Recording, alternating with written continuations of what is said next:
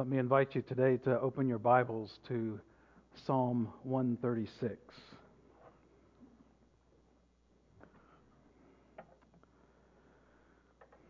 As you're turning there, I'll just mention to you that my time of fellowship with the Lord over these last couple weeks, especially in the Psalms, has been incredibly rich. And this particular one, 136, has ministered to me, and so I share the message with you today from Psalm 136, entitled Give Thanks. Psalm 136. Let's read together starting in verse 1. This is the Word of God. Give thanks to the Lord, for He is good, for His steadfast love endures forever. Give thanks to the God of gods, for His steadfast love endures forever. Give thanks to the Lord of lords, for His steadfast love endures forever. To Him who alone does great wonders, for His steadfast love endures forever. To Him who by understanding made the heavens, for His steadfast love endures forever. To Him who spread out the earth above the waters, for His steadfast love endures forever. To Him who made the great lights, for His steadfast love endures forever. The sun to rule over the day, for His steadfast love endures forever. The moon and the stars to rule over the night, for His steadfast love endures forever. To Him who struck down the firstborn of Egypt, for His steadfast love endures forever. And brought Israel out from among them, for His steadfast love endures forever. With a strong hand and an outstretched arm, for His steadfast love endures forever. To Him who divided the Red Sea in two, for His steadfast love endures forever, and made Israel pass through the midst of it, for His steadfast love endures forever. But overthrew Pharaoh and his host in the Red Sea, for His steadfast love endures forever. To Him who led His people through the wilderness, for His steadfast love endures forever. To Him who struck down great kings, for His steadfast love endures forever, and killed mighty kings, for His steadfast love endures forever. Sihon, the king of Amorites, for His steadfast love endures forever, and Og, king of Bashan, for His steadfast love endures forever.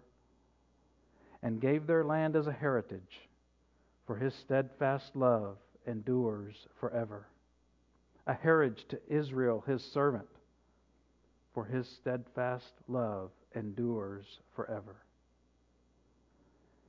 It is He who remembered us in our low estate, for His steadfast love endures forever.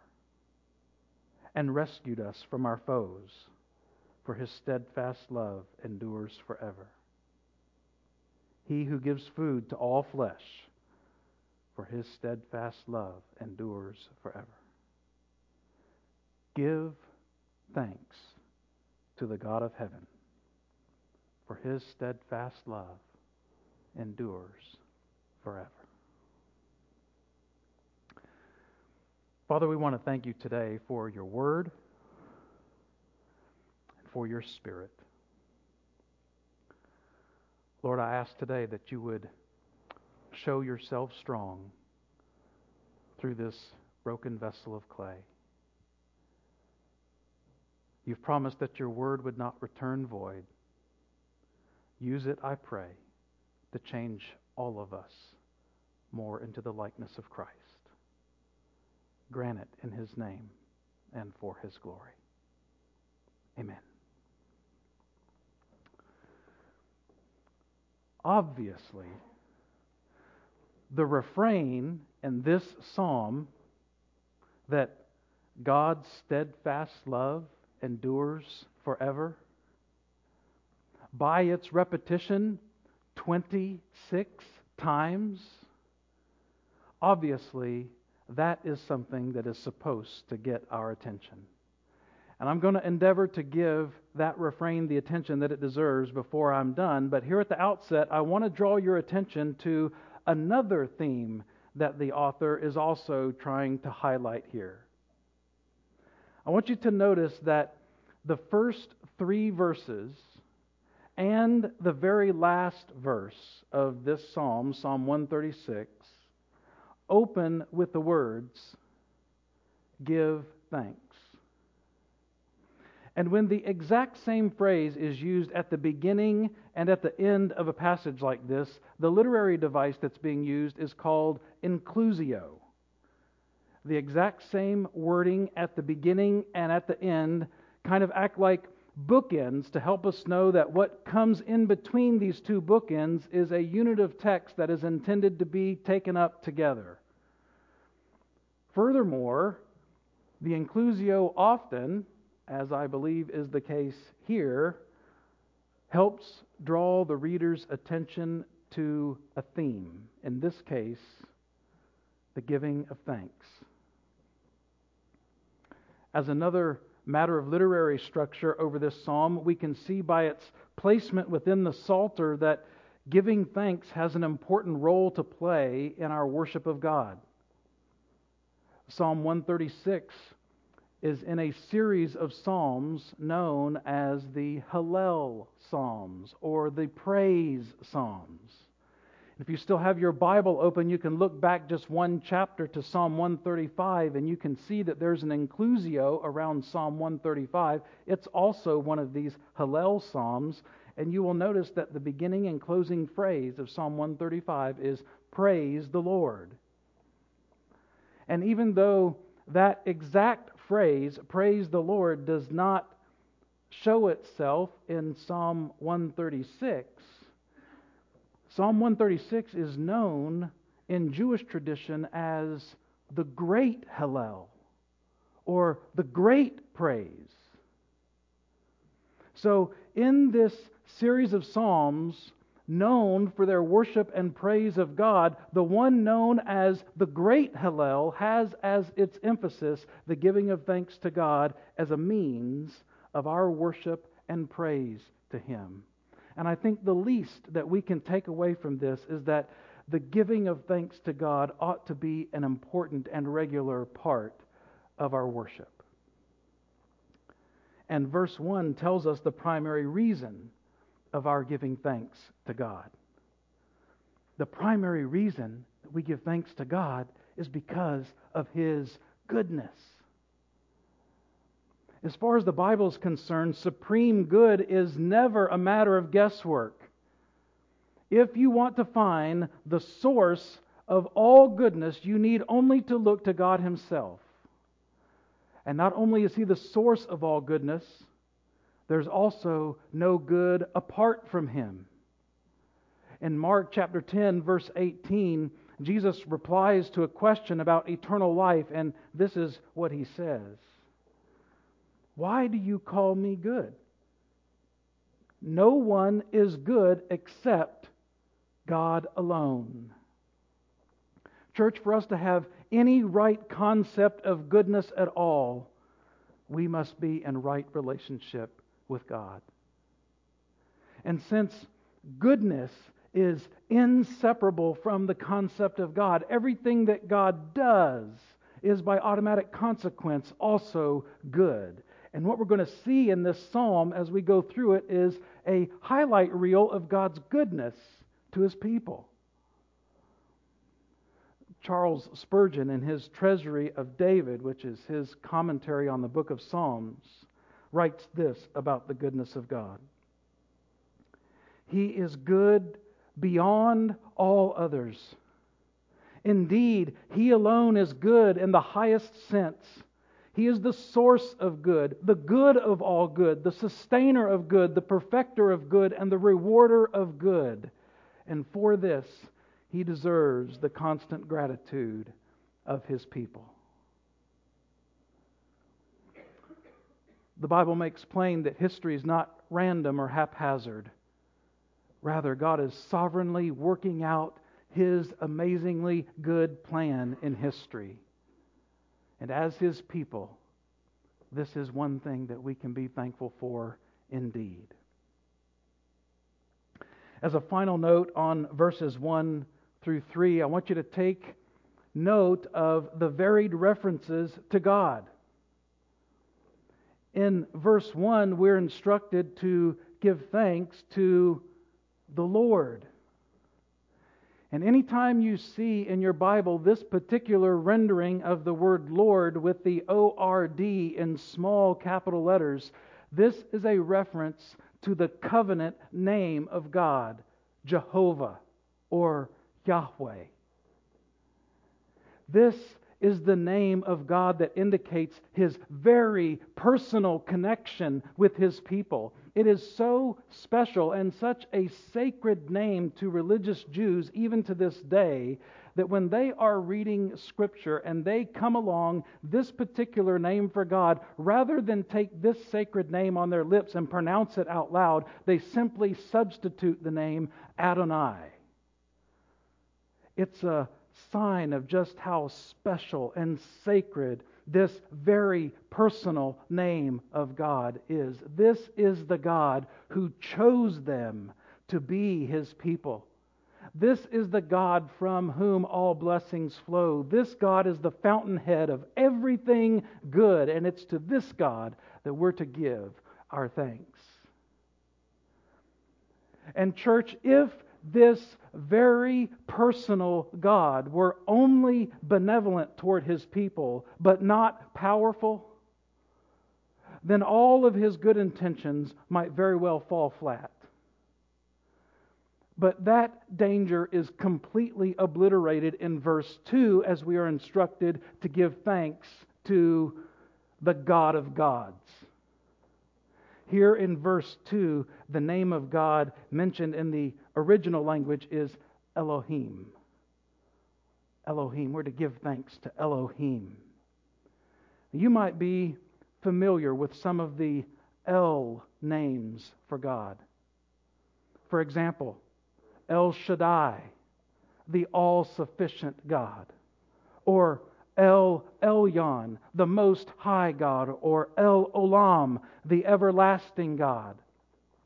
These El names for God always speak to a particular aspect of His power. So in the examples that I just gave you, we have things like He is all-sufficient and most high and everlasting. Elohim is simply the plural form which includes all aspects of His power, and it means the Almighty God. This God is not only the fountainhead of everything good, He's also the fountainhead of all power. So it's not as though our God merely has good intentions toward us. In addition to His great benevolence, He has the power to see His good intentions through. And that's certainly something that we can be thankful for. Finally, in verse 3, the reference to God speaks of His sovereign control over all things when it says that we're to render thanks to the Lord of Lords. We serve a God who's not caught off guard by our trials. He's not sitting up in heaven, wringing His hands, wondering what to do next in response to our circumstances. Rather, He's in charge of our circumstances. So we're to offer our thanks to God, who is not only benevolent to us with good intentions as His dearly beloved children, but also to the God who is all-powerful and who is also sovereignly in control of all things. This is the God to whom we render our thanksgiving. And as if the first 3 verses are not enough to convince you to offer your thanks to this benevolent, all-powerful, and sovereign God, the rest of the psalm highlights particular aspects of God's goodness for which we're to be thankful, starting with the goodness of God that's put on display in creation. Look with me again at verses 4 through 9. To Him alone, who alone does great wonders, for His steadfast love endures forever. To Him who by understanding made the heavens, for His steadfast love endures forever. To Him who spread out the earth above the waters, for His steadfast love endures forever. To Him who made the great lights, for His steadfast love endures forever.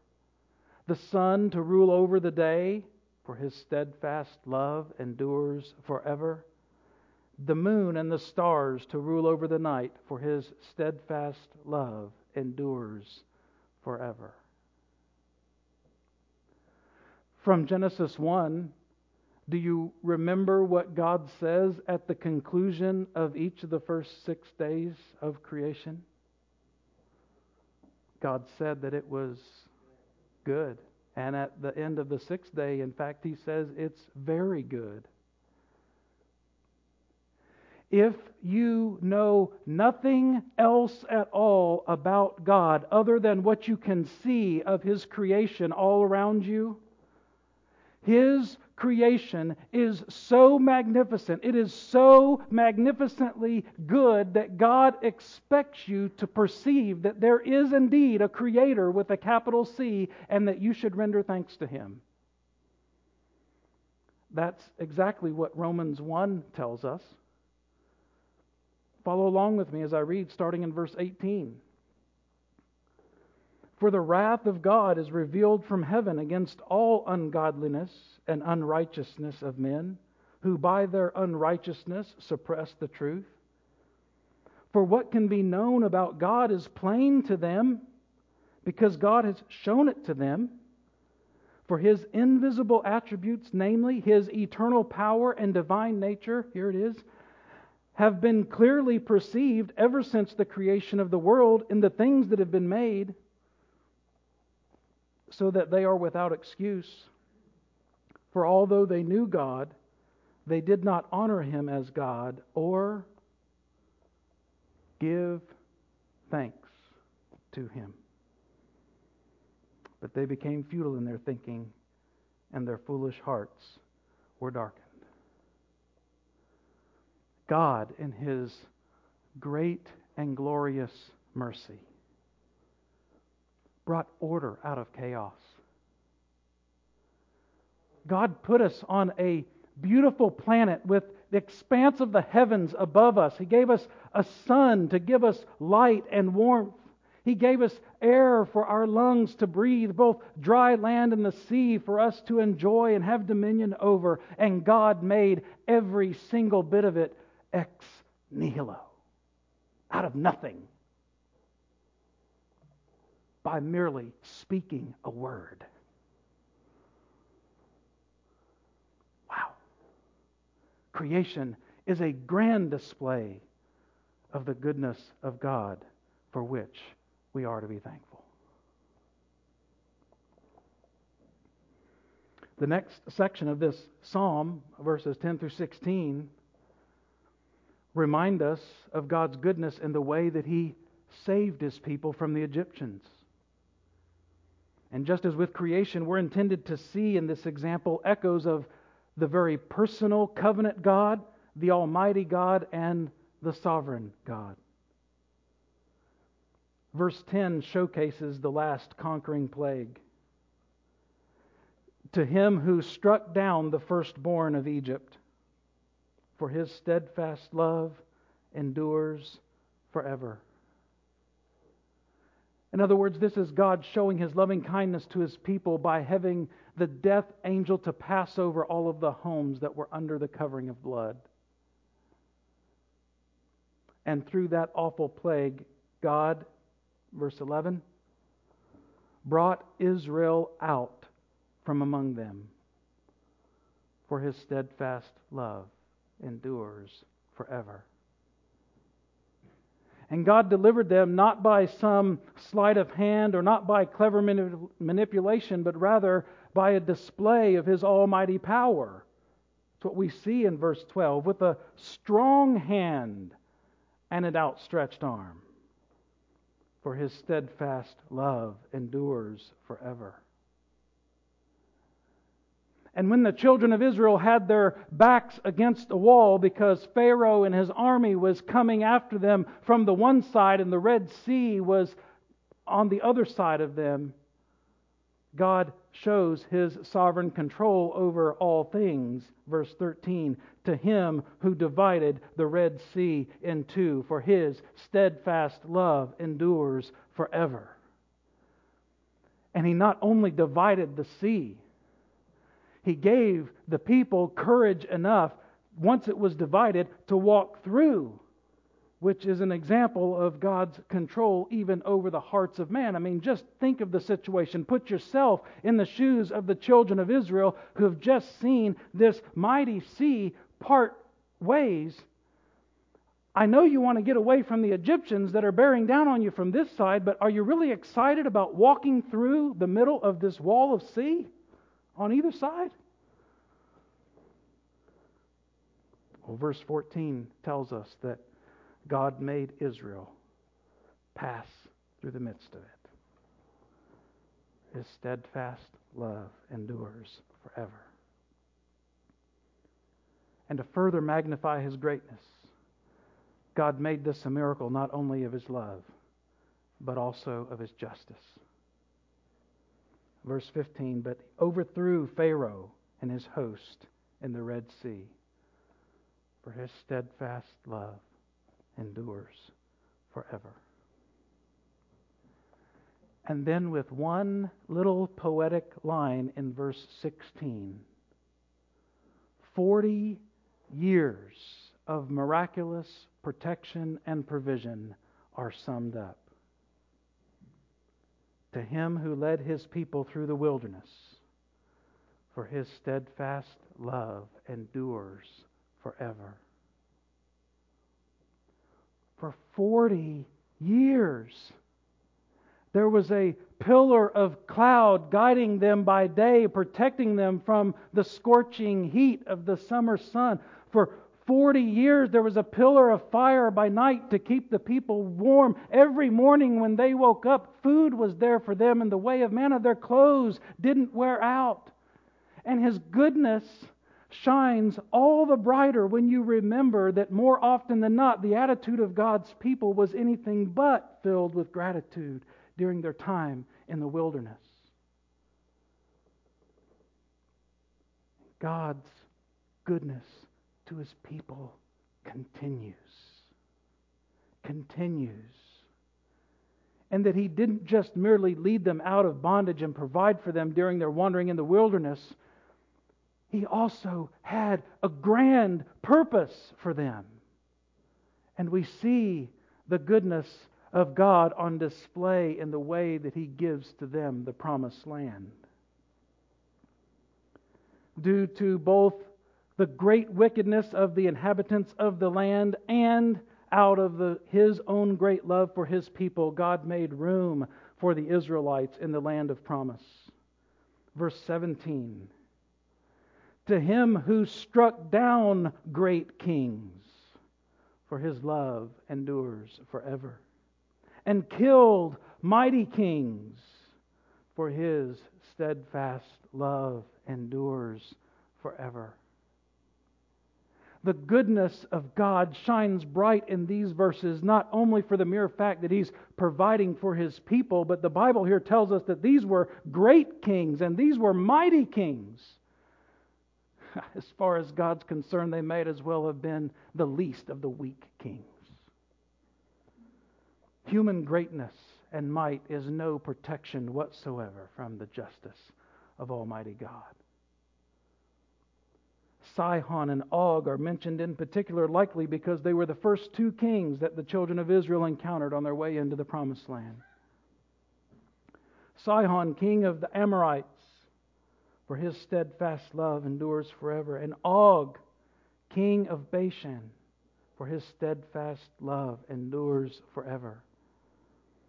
And gave their land as a heritage, for His steadfast love endures forever.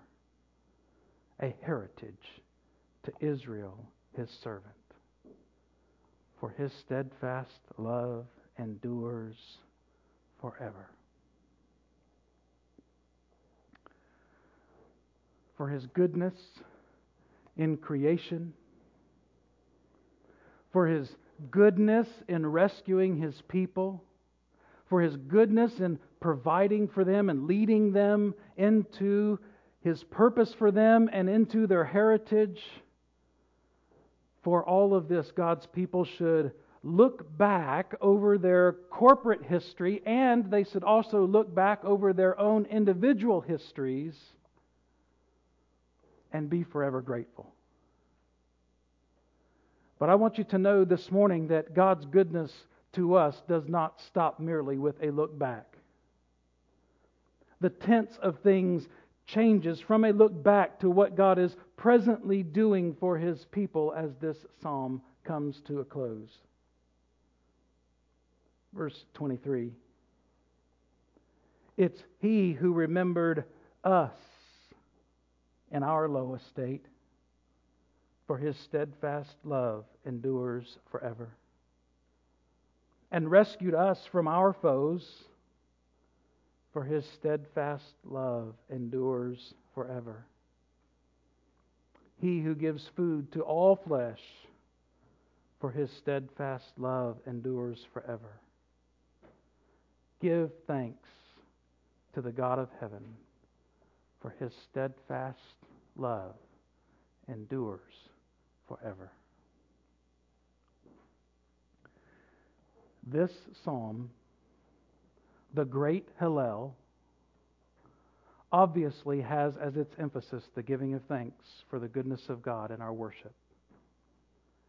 But the reason that this psalm has earned the moniker of being the great Hallel has everything to do with this repeated refrain, for His steadfast love endures forever.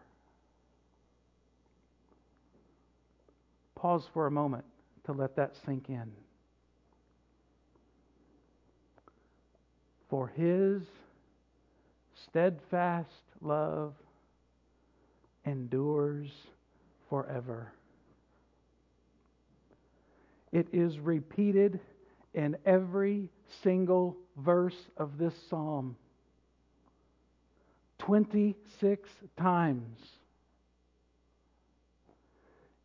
And so, of all of the good things to be celebrated and of all the good things to be thankful for and worshiped in this psalm, the greatest of all is God's steadfast love, which endures forever. The Hebrew word for this is hesed. Hesed. It's often rendered in our English Bibles as loving kindness, or as we see it here in the ESV, steadfast love. To kind of bring us back to where we began, hesed is a term that refers to the covenant-keeping God, or to the favor that God shows the people with whom He has entered into a covenant with. And sir or ma'am, if that describes you this morning, the most wonderful thing about this psalm is not merely the remembrances of God's goodness and the way that He's come through for His people in the past, or even in the way that He's come through for you personally in the past, as good as that is, and as good as it is for us to remember those things. The most wonderful thing about this psalm is that every single line of it is intended to remind you and to encourage you that the God who is in heaven the one who has good intentions towards you, the one who is almighty to bring those good intentions about, and the one who is sovereignly in control of all things, loves you with hesed. Hesed. A love based on a God who keeps His covenant no matter what, and who is forever good into the future. Forever good. Give thanks to the God of heaven, for His steadfast love endures forever. Forever. Heavenly Father, as we enter a week, this week, when the concept of Thanksgiving is going to be ever before us, I pray that you would take us on a journey. Help us to remember the good and glorious ways that you have indeed come through for your collective people across the ages of time, and that would cause in our hearts a wellspring of thanksgiving to come to you. And in addition to that, would you bring to our minds all of the times that you have come through for us as individuals through our own history. And may that too cause a spring of thanksgiving to rise to you. But even more than all of that, Lord, I pray that as we contemplate Thanksgiving this week, that we would find a great sense of hope. As your people, we should be the most hopeful people on the planet. Help us to have this great sense of hope, because we serve a God who's not merely benevolent toward us. He is also all-powerful, and He is sovereignly in control of all things. And His hesed, His loving kindness, His steadfast love is directed on us forever into the future. May we fall on our faces this week for all of the many wonderful blessings that you give us. But may it not escape our attention that you are the covenant-keeping God who is faithful forever, no matter what. And you're on our side. Help us to remember that. Grant it, I pray, in Jesus' name. Amen.